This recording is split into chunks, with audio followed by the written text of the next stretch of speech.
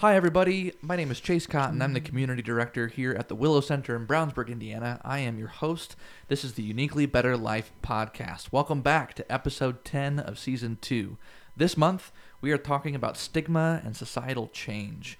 I am so excited to introduce you to my friend Denise. But before we do that, let's hit our intro music and then we'll dive in.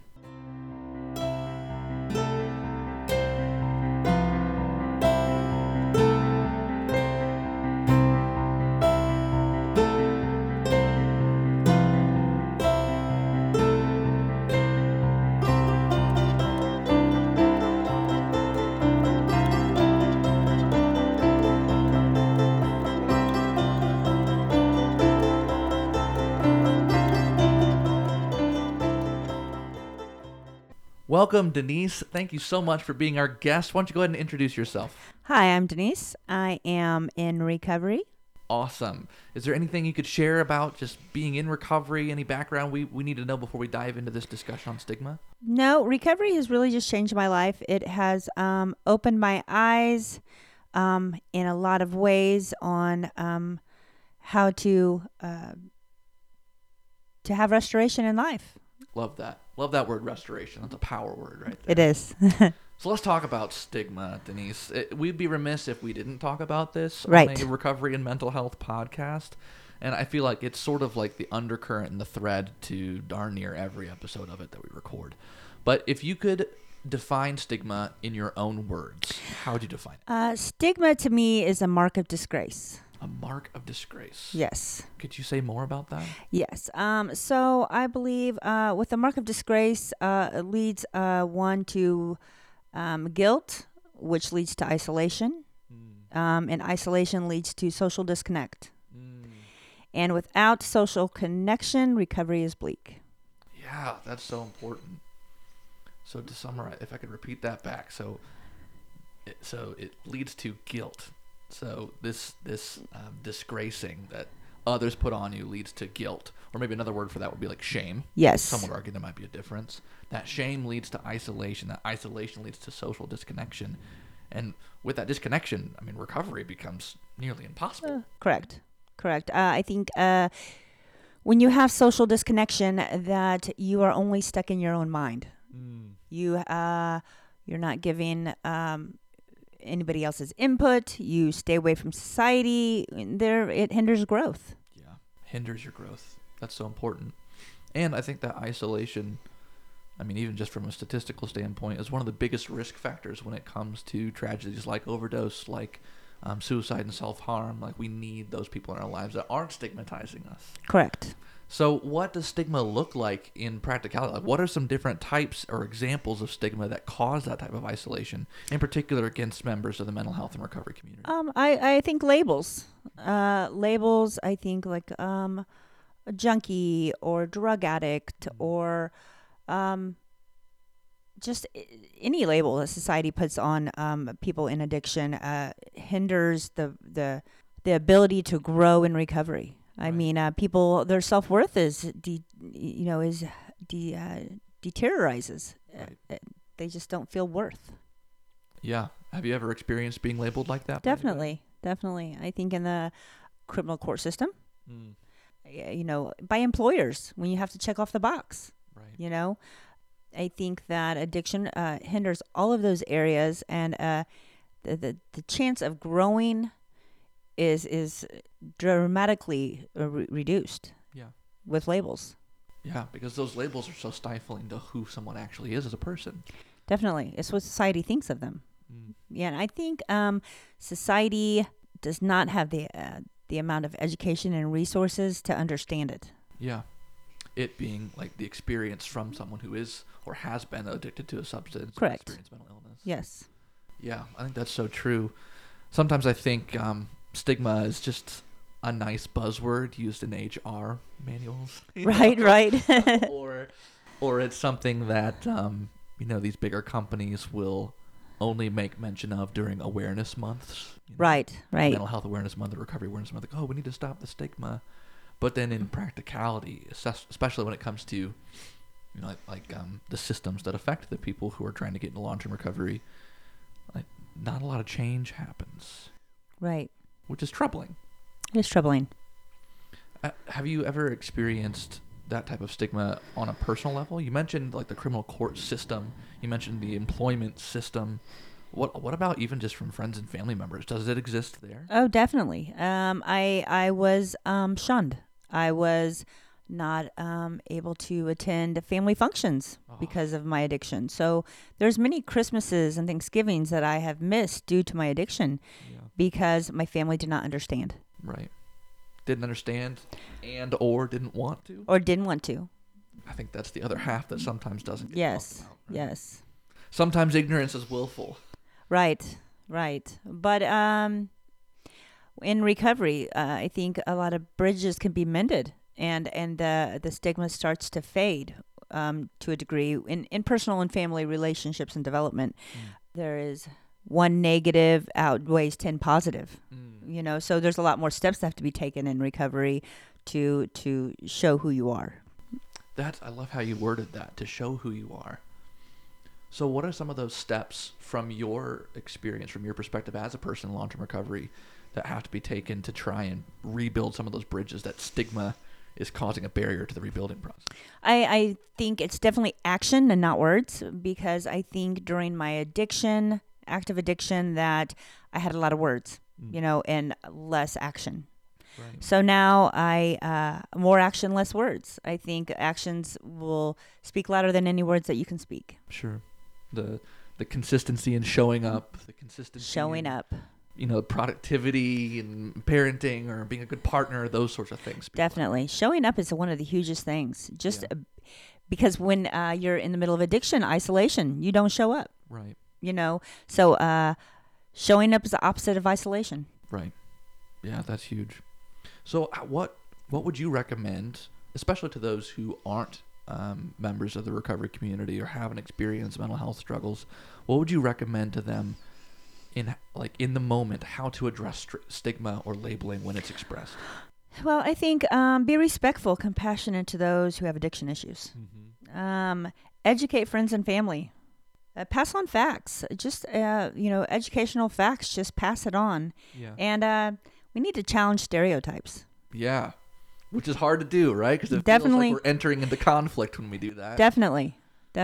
And it doesn't have to be conflict. I think that, just to be an eye-opener, just to, I think, why don't we do poster boards? They have the poster boards of people before meth and after meth. Right. Why don't we do on meth and then, or before meth and after meth? I mean, do it opposite, Right.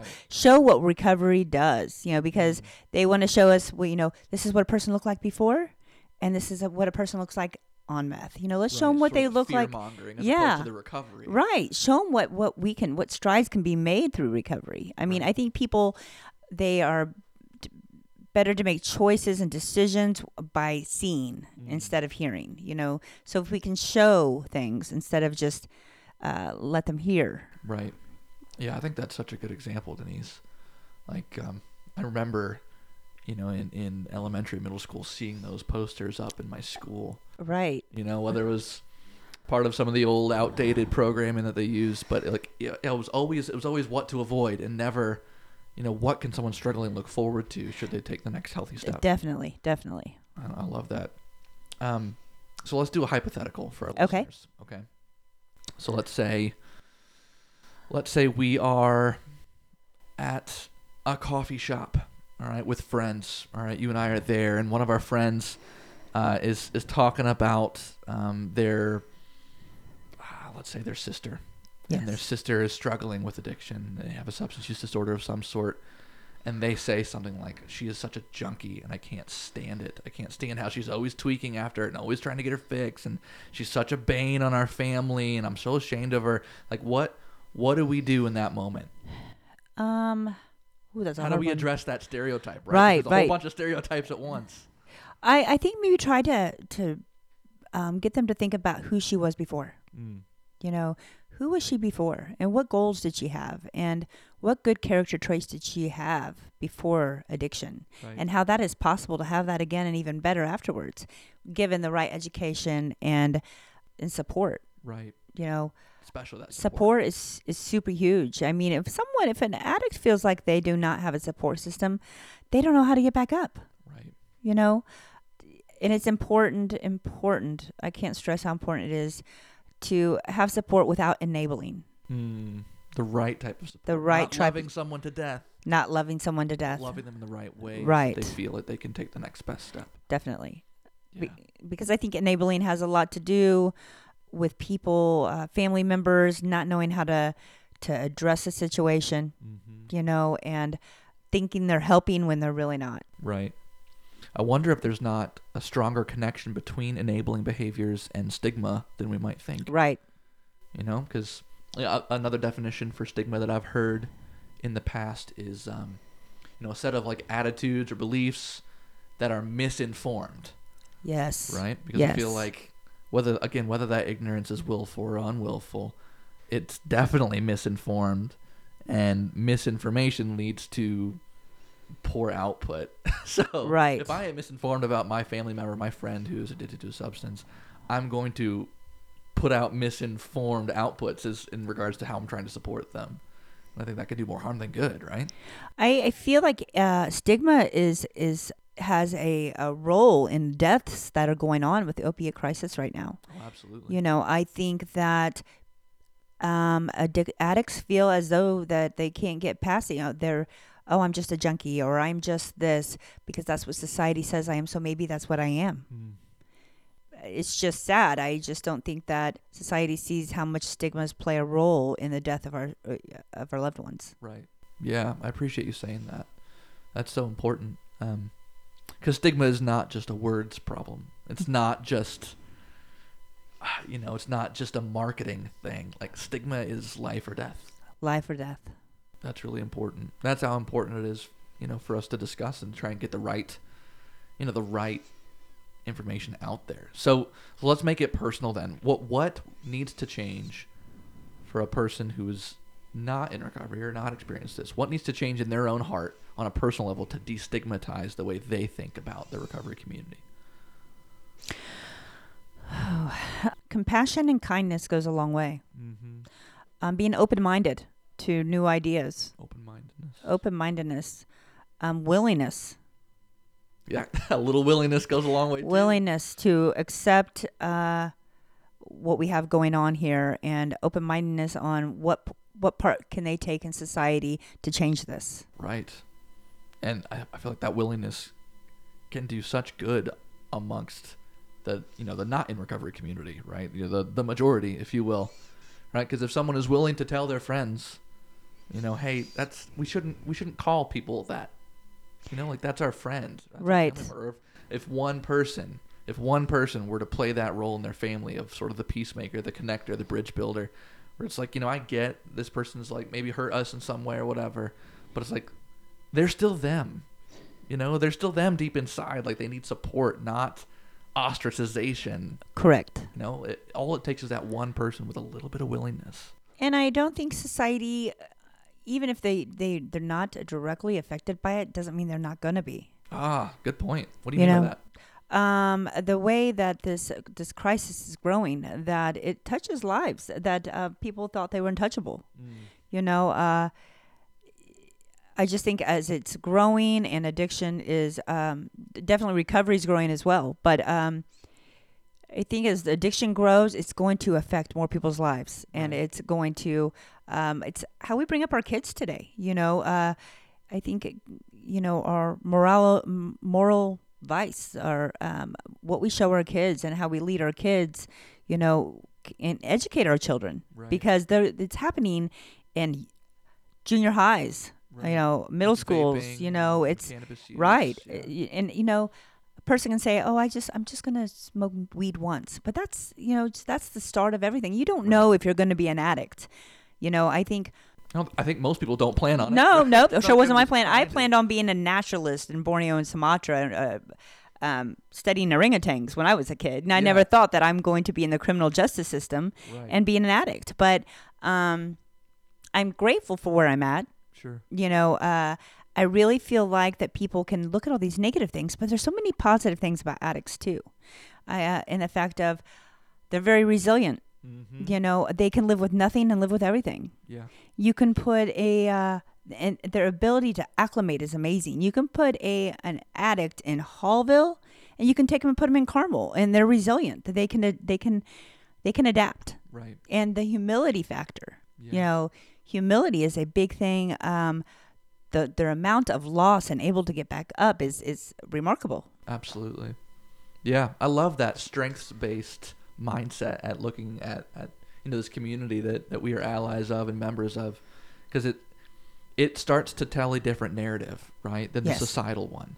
The societal one otherizes folks who are in recovery and folks who've experienced mental illness in a way that makes them so unique and so separate from the rest of the world, whereas a strengths-based mindset, like you just exhibited, it's like that makes them part of all of us again. Yes. Right? And not only that makes them admirable. That makes them, our friends and our family members we can look up to, that we can lift up, that we can promote, Definitely. and enjoy relationships with. And I think that's a really beautiful thing. So what about going from the personal level to the societal level? What do you think needs to change with just the systems that we are all parts of in order to destigmatize? Educate. I think that education is super important, and passing on facts. I mean, a lot of society doesn't have the accurate information, and people add to it or take from it what they want. I just think accurate information and can bring communities together. Right. Yeah, that's huge. Tell the truth, right? Tell the truth. Be honest. Yeah, that's huge. And secrets keep us sick. Addicts feel like they have to keep it a secret. Right. And it's keeping them sick. If they had the support system in society, even, family, be able to go to the church and talk to somebody, or, be able to reach out, right, and not keep it within, that is, that will break that cycle. Yeah, that's so huge. I appreciate how you put that. So, listeners out there, if you're a leader of some sort of system, whether that's in the education system, maybe you're a teacher or a principal, or the healthcare system, maybe you're a nurse or a practitioner or a doctor, maybe you're an employer or an HR director, maybe you are an officer in the corrections system, you have a responsibility to make a difference for this community. And the difference you can make is by telling the truth. And the truth is that we're all human. The truth is that recovery is possible. The truth is that there is hope. The truth is that we do not define ourselves and ought not be defined by other people's labels of us, especially when they're so negative and stigmatizing. Like you, leader, you have a responsibility in your community to pass on the truth. So let that be a call to action from our friend Denise, right? Right. Thank you. So I'm all about practicality and trying to give anybody the Willow Center touches something that is like a tool that they can immediately put in their pocket and use. So I wanted to kind of end this conversation talking about language, right? Which is sort of where we started. You started by defining it with, sort of like the labels that we put on each other as being a big role in stigma. I think the labels that we attribute to people who have experienced addiction or experienced substance use are sometimes the first step, but also the most long-standing Definitely. step of stigma. Right. So what labels should we be using? What are some of these more positive, strengths-based language pieces that we should start using more often? Someone in active recovery, mental use disorder. Well, honestly, I mean, those two are also already a huge change in perspective, right? So saying someone with a mental health disorder, Yes. that is John or Betsy or whomever, is that they are experiencing that. They're a person experiencing that mental health struggle. Or saying a person in recovery, that's different than saying a former addict even. Right. Because it's focused on the solution. It's focused on the hope they're living now as opposed to, the hardship they experienced in the past. Definitely. So those two are simple, but they're huge, Yeah. So what parting words of hope or encouragement would you give our listeners just in regards to destigmatizing, changing the way we act, changing the way our society works? Any parting words of wisdom? Just be kind. We are all human, and no one is. Addiction doesn't discriminate. Yeah. It is at every door in our society, and